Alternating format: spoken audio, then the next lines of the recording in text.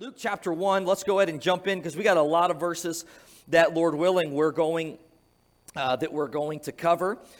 In chapter 1, verse 39, it says, Mary arose in those days and went to the hill country with haste into a city of Judah and entered into the house of Zacharias, and she saluted Elizabeth. So we talked the last couple weeks about the two encounters of the angel Gabriel. He appears to Zacharias in the temple and tells him that you and your wife, you're going to have a baby. And Zacharias is shocked for a number of different reasons about this.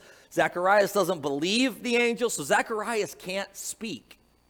He can't speak until the birth of John, their son. Well, then Gabriel, the angel, appears to Mary and tells Mary, similar announcement. You're going to give birth to the Messiah. Mary, all those prophecies that you know about, that you've read about, of a virgin giving birth to a son, and how that child is going to be Jesus, the Messiah. Well, Mary, you're that virgin. And Mary's taken back by this. She's alarmed at this. She's shocked by this. But yet then she's going to respond with great faith. And now we pick that up in verse number 39. Mary now is going to go and visit her cousin Elizabeth. So she's going to go and be encouraged by Elizabeth. Elizabeth, who is much older than Mary, is going to speak life into her. She's going to speak encouragement into her. So Mary's going to travel anywhere from like 50 to 70 miles to go and see Elizabeth. So it's basically from here to Iowa City. She's taking a trip. But for us, no big deal. We can jump in the car and we can do it in 45 minutes or an hour, depending on how fast you're going. Well, keep in mind, Mary's probably traveling on a donkey or some kind of animal. This is a long journey for Mary, but she's going to go. She's going to visit our cousin Elizabeth and Zacharias, and she's going to receive encouragement from her. And I love this. Here's a younger person who is now going to go to an older person for advice, for just encouragement. And Elizabeth's going to speak life into her. And this is an important principle for us, that we have people in our circle, in our life, that are going to speak life and speak encouragement to us, that are going to give us advice, give us wisdom. And this is what is really beautiful about our church, to see that we have every age group represented. And that's a good thing. That's a really good thing. Look, for some of you maybe that are you're just starting out in life. You're a teen or you're a young adult, and to be able to have godly people who have been faithful, who have seen some things, who have gone through a lot of pain and sorrow and heartbreak and a lot of joy and a lot of victories, to be able to speak life and encouragement into you. And this is what I love. One of the many things I love about our church is that every age group is represented. Well, Mary's going to travel. She's going to go to her cousin Elizabeth. And Elizabeth, she is, verse 40 says that when she entered the house of Zacharias, so she's going to greet Elizabeth here. In verse 41, it says, it came to pass when Elizabeth heard the salutation of Mary, the babe leaped in her womb, and Elizabeth was filled with the Holy Ghost. So Elizabeth is pregnant at this time, right, with John the Baptist. And when she hears Mary's voice, it says that the babe in her womb leaped for joy. I don't know exactly what that means, right? Maybe it was a hard kick, something where she knew, man, something happened. And it's interesting here, this word babe. So Luke, keep in mind, highly educated. He's a physician. He uses the same Greek word here as he's going to use in the next chapter, talking about when Jesus was born. So he's using the same term. This is a human being in the womb and outside of the womb. And we know this. We know this biblically. We know this scientifically, that it is undisputed. And Luke is writing to us as a physician, and he's using this same word for both the baby in the womb and out of the womb. It says that she spake with a loud voice and said, Blessed art thou among women, and blessed is the fruit of thy womb. And what says this to me? That the mother of my Lord should come to me. This is the first person we see in the New Testament that refers to Jesus as Lord. Well, Elizabeth obviously is a believer, and with this whole scenario with the angel visiting her husband Zacharias and this miraculous birth, we see that Elizabeth is understanding what the significance of all of this, and Mary is too. Mary is too. Now, do we think that they have a full grasp of how everything will look? Well, no, of course not. But Mary and Zechariah, they've been visited by an angel, by a heavenly being, by Gabriel, the angel that's going to tell them what's about to happen. As soon as the voice of my salutation sounded in my womb, the babe leaped in my womb for joy. And blessed is she that believed, for there shall be a performance of those things which were told her from the Lord. So here we have Elizabeth, who had this hurt, this pain, for years and years and years. Remember, Elizabeth and Zacharias, they were faithful serving God, they were godly, but yet they had this sorrow, they had this pain. And we see how now that God is going to bring healing to that pain, God is miraculously going to give them a child. And now Elizabeth is going to be healed from that hurt to then be able to speak life and blessing into someone else. And this is how God works. This is how the Spirit of God works. And perhaps you've experienced that. You've had a pain, a heartache, a sorrow. You walk through something you never thought you'd ever have to walk through, and yet God brought that in your life, and God was faithful to you. God is faithful to you. He walked with you and is currently walking with you through that, and there's a purpose in it. There's a purpose in it. God's going to reveal and teach us things about Him and His love and His character and His grace and His mercy in our heart. God's also going to use that so that we then, who have been healed or are healing from pain and sorrow, we can then walk with others through that same thing. We can then speak life into others. We can speak hope into others. Well, this is what Elizabeth is doing. She's been healed from her hurt, and now God's using her to be a blessing and to be an encouragement to others. And now we're going to see that Mary's going to sing this beautiful song of praise to God, and Mary's going to act in faith. Now, there's a lot that could stress her out. There's a lot that could cause her fear and worry. Her reputation with Joseph, how this is going to work out, how her life is going to be way different than what she ever imagined. But yet, Mary is going to speak blessing. Mary is going to rejoice. Mary is going to act in faith. It says, Mary said, my soul, says, magnifies the Lord, and my spirit hath rejoiced in the God of my Savior. For he's regarded the low estate of his handmaid, for behold, from henceforth all generations shall call me blessed. For he that is mighty hath done to me great things, and holy is his name. And his mercy is on them that fear him from generation to generation. He has showed strength with his arm and scattered the proud and the imagination of their hearts. He hath put down the mighty from their seats and exalted them of low degree. He filled the hungry with good things. The rich he hath sent away empty. So she's now speaking this song of praise. She's rejoicing in God. She's got a lot she could be stressed about. But instead, what's she going to do? She's going to put her focus on who God is.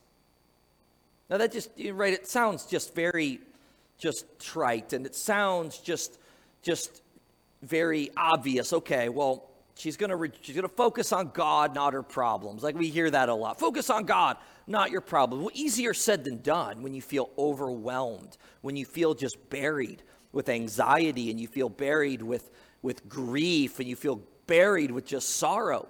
But yet she's saying that, look, instead of fear, instead of this anxiety, instead of this stress and worry, she's going to magnify the Lord. And this gives reference to, yes, speaking out and rejoicing, but it also gives reference to her focus is going to be upon God. She's going to magnify God. Her focus and gaze is going to be looking upon God, not all of the things that are causing her to worry and fear. Maybe for you today, you find yourself at a place where you're very overwhelmed. You've got a lot of anxiety about situations. You've got a lot of maybe just sorrow and hurt about situations. There's a lot of fear of just the unknown, things that are beyond your control. And here's the thing, that's what stress and anxiety is, right? We're not so much worried about what we can fix and what we can control. We're worried about the things that are beyond our control.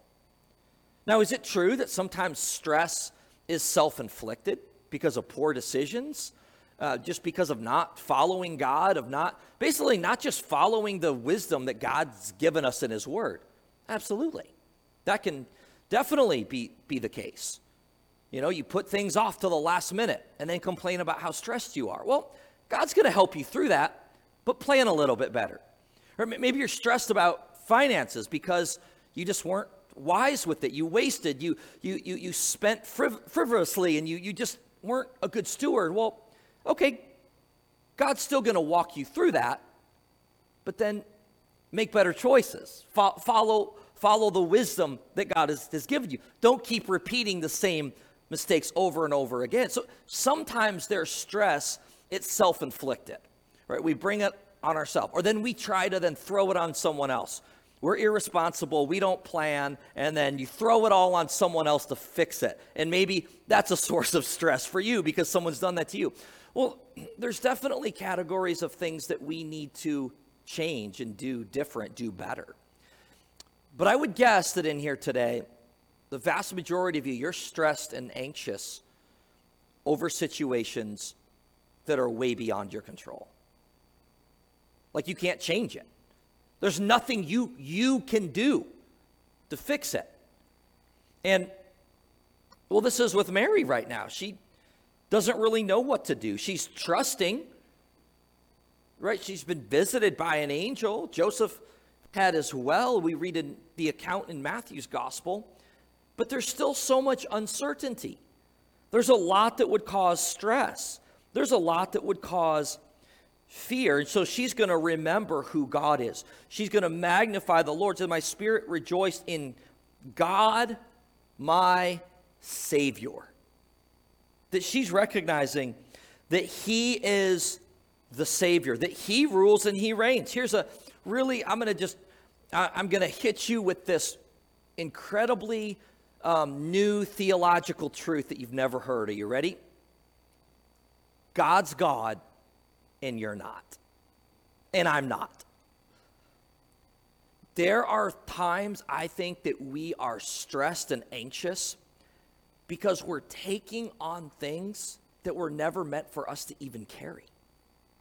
Now, I don't mean like not walking through difficult times. Like, of course, like God is going to walk with us through that and we're going to battle through that. But stop taking things on yourself that you cannot change and that you have no control over.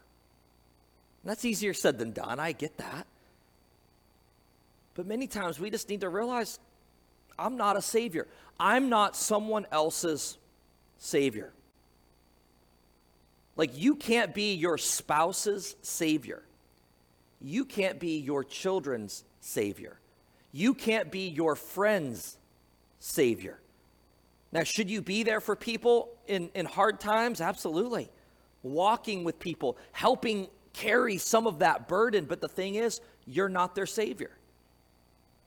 I'm not their savior. I would do anything for my wife. I'd be there for her. I would lay my life down for her. But here's the thing. I hope that I'm a good husband, but I make a horrible savior. And so do you. See, for some of you, this anxiety and this stress is because your focus is on how you're going to fix it, what you're going to do, what you're going to change. And yeah, are there things that you should practically be looking at that you can do in situations? Absolutely, do it. But you're not a savior to anyone. You and I need a savior. And thank God we have one through Jesus Christ. Amen? Just saying that God is the one. He is my I have rejoiced in God, my Savior. It says that he's regarded the low estate. It said that now that all generations, they're going to call her blessed. So she's saying this not in arrogance, it's actually in humility. Say, who am I? That God would use me, that God would visit me. Her focus is not on how great she is, but on who God is. He is good. It says, he that is mighty has done to me great things. Holy is his name. Saying that God is mighty. He is strong, and we're not. We're weak. And you know what? This is something that I think is one, not the only thing, but one of the main things that God reveals to us during difficulties and during trials. Like, not in a beating us down in a negative way, but bringing us down to where we recognize, no, we're not strong. That he is strong. He is our strength. Have you ever been there, like in a place of not necessarily arrogance, or maybe it's a little arrogant, but you just kind of thought, I'm ready for whatever, God. Like, God, and once again, with depending upon his strength, but you're ready for it. You know, no situation's really going to shock you or surprise you because you've seen it. You've seen things. You've maybe if you've lived a long time, but yet then a situation hits you that you're like, whoa, never saw that coming. And it shocks you. It takes you back a little bit, and it just knocks you down. And many times during difficult trials, that's exactly what God is accomplishing through us. That's part of his sanctification in our life, is he's showing us and revealing to us that we need him, that we are weak, and he is strong. That yes, we can be strong, but only through his might, through his strength. So that his mercy is on them that fear him from generation to generation. It says he has showed the strength with his arm. He's scattered the proud. She's looking at just how God is the one that is the help. God is the one that is the strength. She's going to look back upon the past and remembering God's mercy. She said that in verse 55, how he spoke to our fathers, and it mentions Abraham and his seed forever. And this is something that's building her faith, and she's rejoicing in God about how not only is God powerful, not only is God mighty, not only is God our source of strength, but he's a faithful and a merciful God. That he has showed that mercy and extended that mercy to generation upon generation, and how that God will continue to be gracious and merciful. Mary abode there about 3 months with Elizabeth. You see that how Mary turns this worry into rejoicing. She turns this stress and anxiety into praise towards God. She's casting this burden upon the Lord. And God is now giving her a peace even in the chaos. She's worshiping God. And many times the worship towards God may not immediately change your present circumstances, but it's going to change you. This is what praise does. This is what prayer does. Prayer is not just making God our genie that grants every request we make. Prayer is many times aligning our heart to the will of our Father. And can we pray boldly and ask for great things? Of course. And sometimes God will give us those things, and God will answer really specific prayer in a specific way, and the answer is yes. And other times the answer is no, because God has something better. And many times the answer is just waiting on God, because it's in that waiting and that grief and that sorrow. What does God do? Well, to the true child of God, he molds us and he makes us, he refines us, he sanctifies us during that waiting time. And yet Mary is going to praise. She's going to worship instead of worry. When you turn worry into worship, God will turn those battles into blessings. Now, it's hard to think that now, especially if you're going through that really difficult time in life.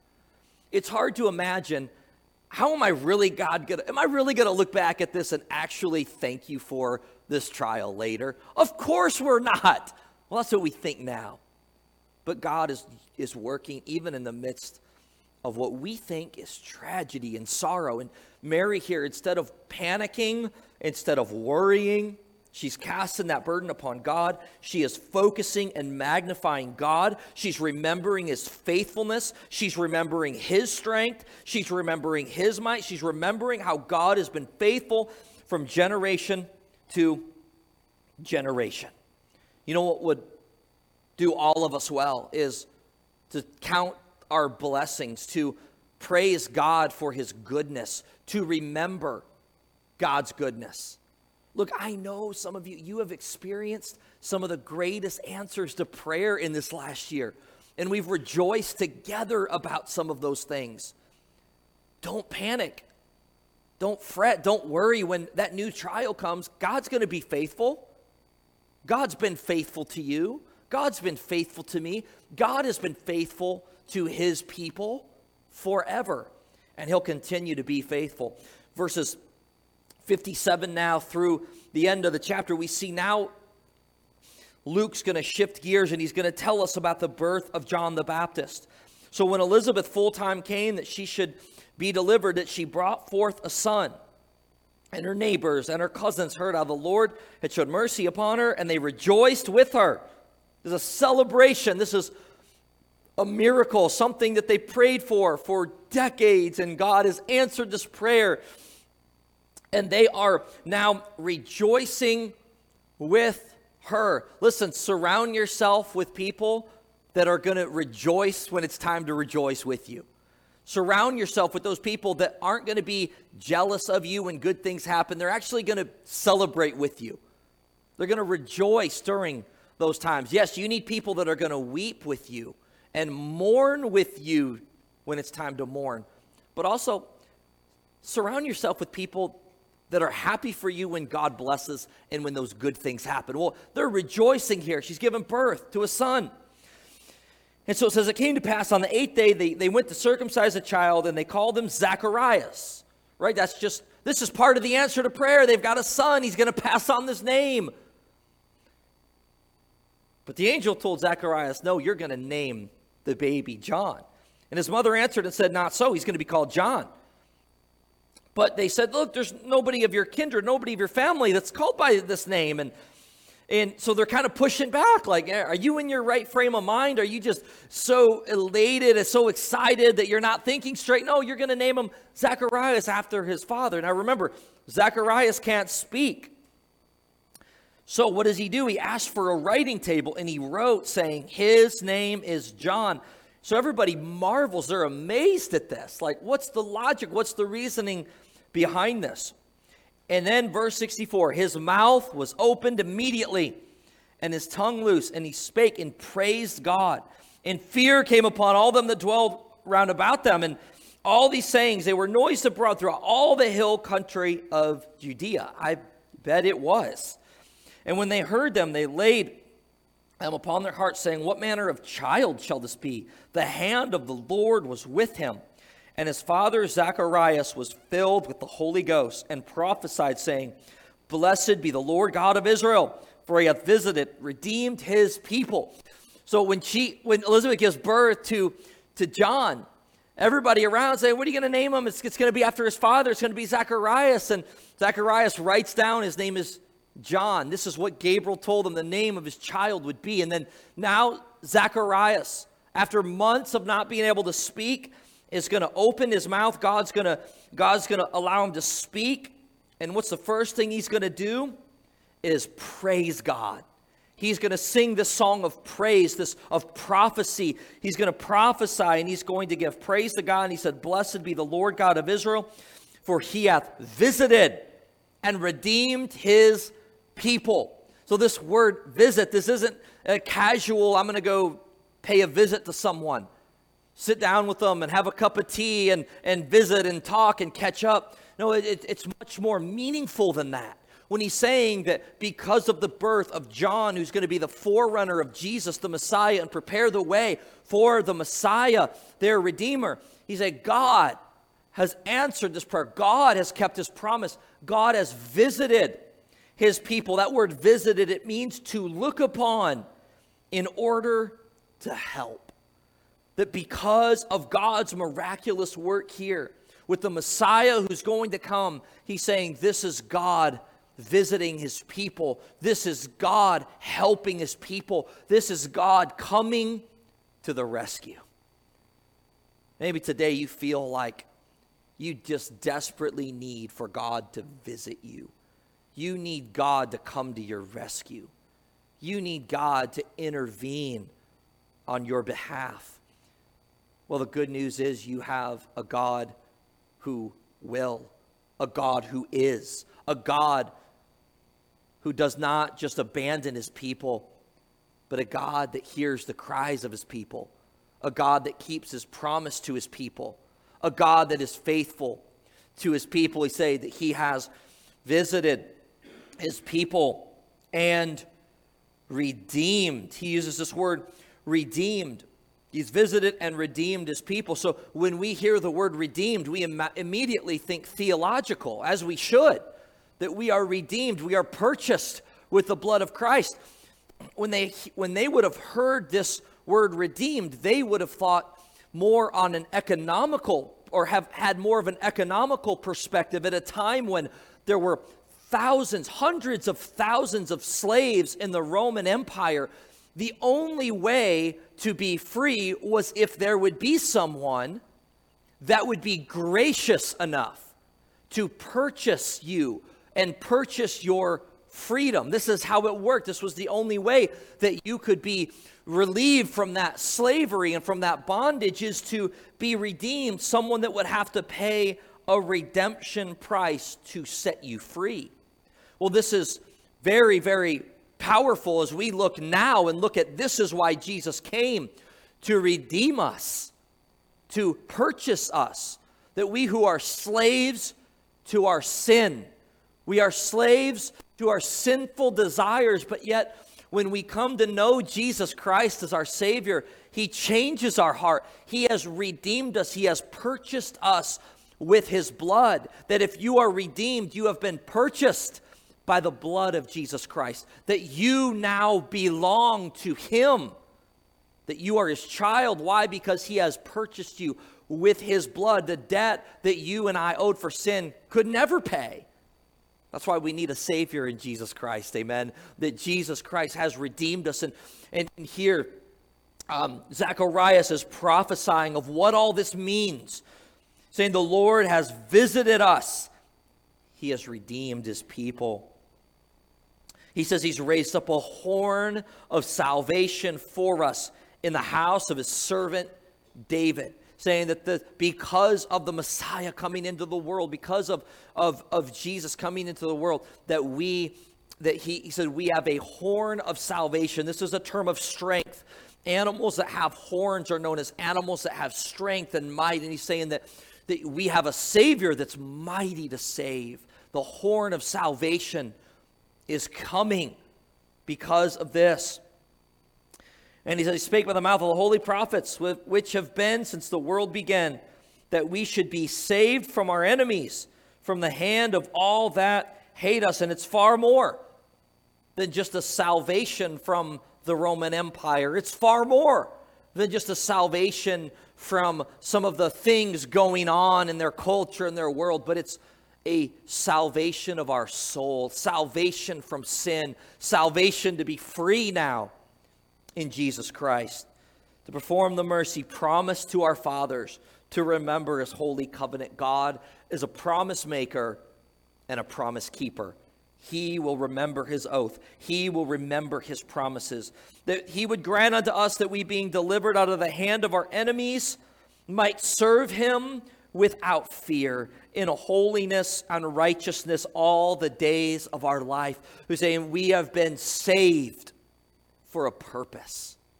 We have been saved so that we might serve him in a holiness, that we would serve him without fear all the days of our life. That you and I, we have been redeemed. We have been saved. If you have personally trusted in Jesus Christ to be your Lord and Savior, You have been redeemed. You have been bought with a price. And we're reminded of this in the New Testament later, or further on in the New Testament. We're reminded that we have been redeemed. We have been purchased so that what? We should then glorify God. That our life should be about living for His glory. That we should serve Him with our life. We have been saved for a purpose. You've heard me say this phrase often, that we're not just saved for heaven one day. We're saved now for the glory and praise of our Savior. That God has saved you for His glorious purpose, and that is to serve Him. Zechariah is recognizing this, that we've been delivered from our enemies so that we might serve Him without fear, in a holiness and righteousness before Him all the days of our life. I love this phrase, all the days of our life. May we realize that God has redeemed us so that we could serve Him all of our days. That following God, serving God, is a lifetime. And there's no greater heartbreak for me, for you, than to see people, maybe people close to you that once loved God and followed God and served God, that now God's really not in the picture. In the sense of every decision they make is just, God's nowhere to be found. It's just they're living their life like God's not present, and that God's glory and God's praise and God's purpose is irrelevant to them, and it's heartbreaking.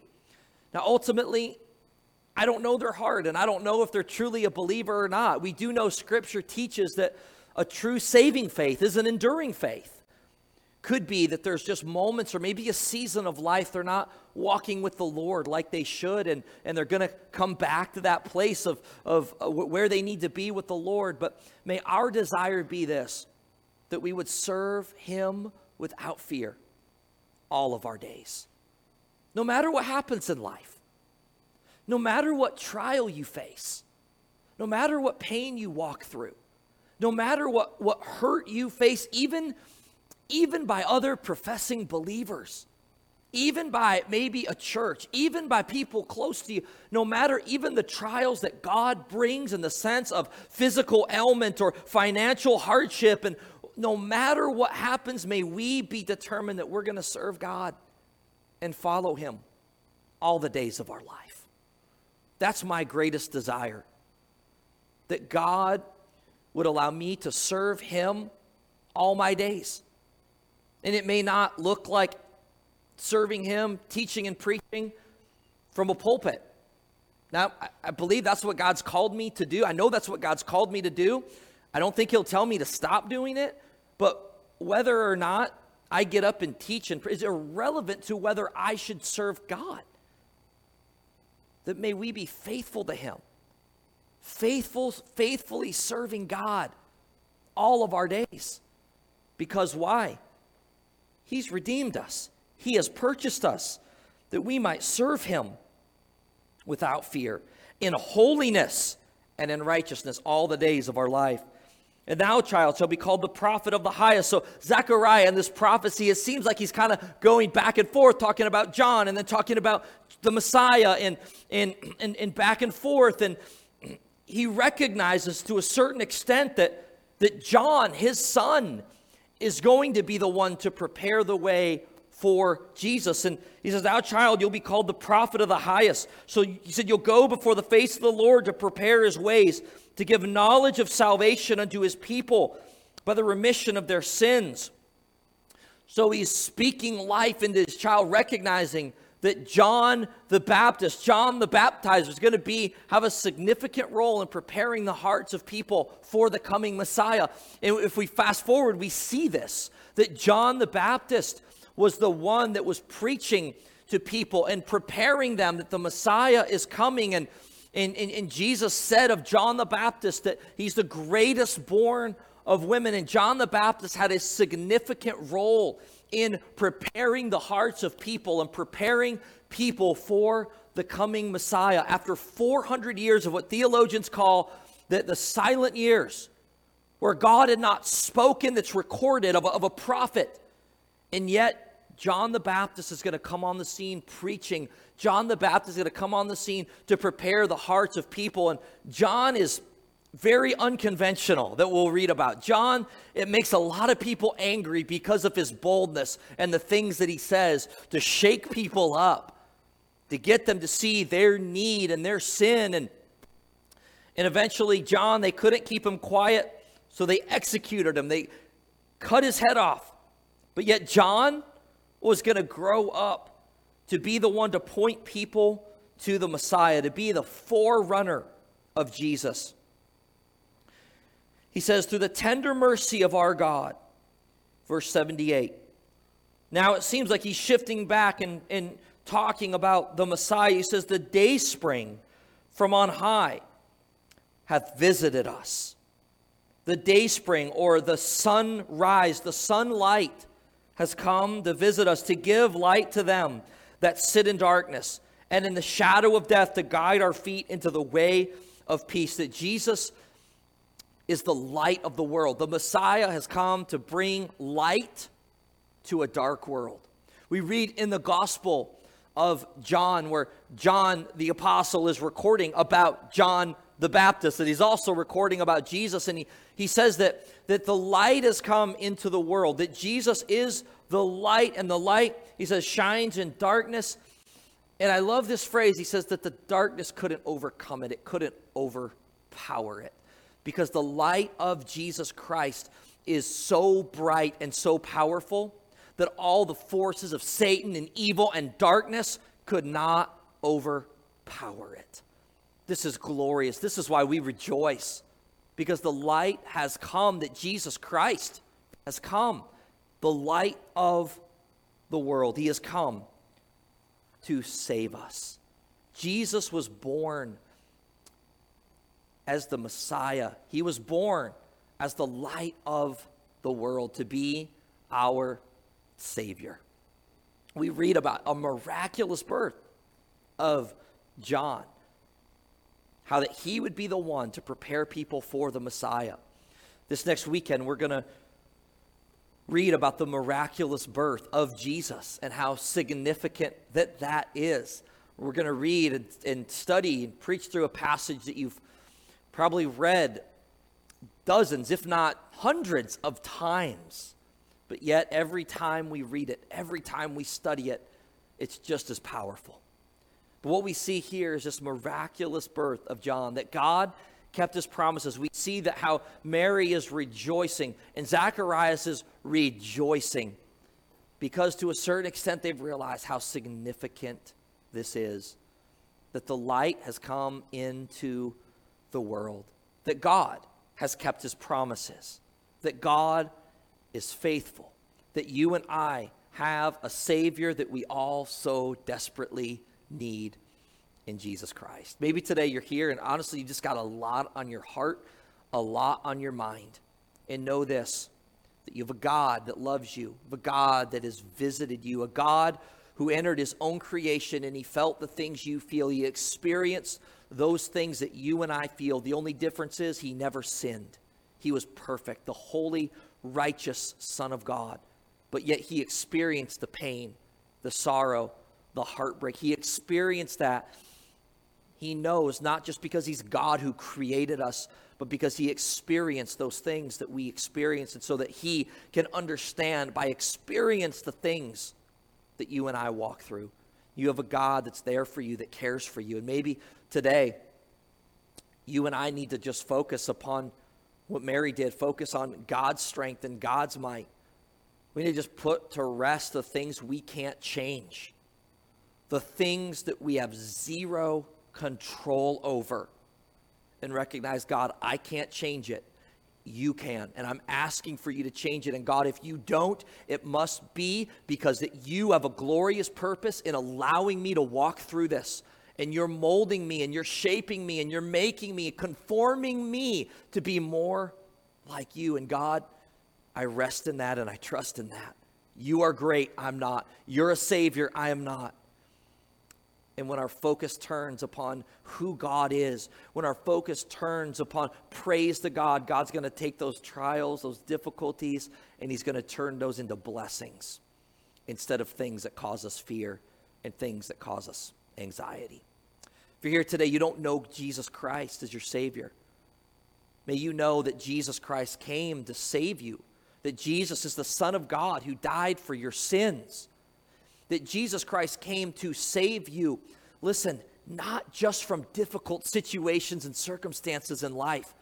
You and I need to be saved from not just those hard times in life. We need to be saved from our sin. We need to have a right relationship with God that only comes through the righteousness of Jesus Christ. And if you have never turned to faith in Jesus Christ, repented of your sin, recognize that Jesus Christ is your Savior, recognize that He is the only one that can redeem you and purchase you and pay for your sins, today, humble yourself, turn to faith in Jesus Christ, call upon Him to save you. And you will have a Savior, not just who will help you through the things in this life, but a Savior that will save you from your sins, that will redeem you and give you purpose and meaning in life. Father God.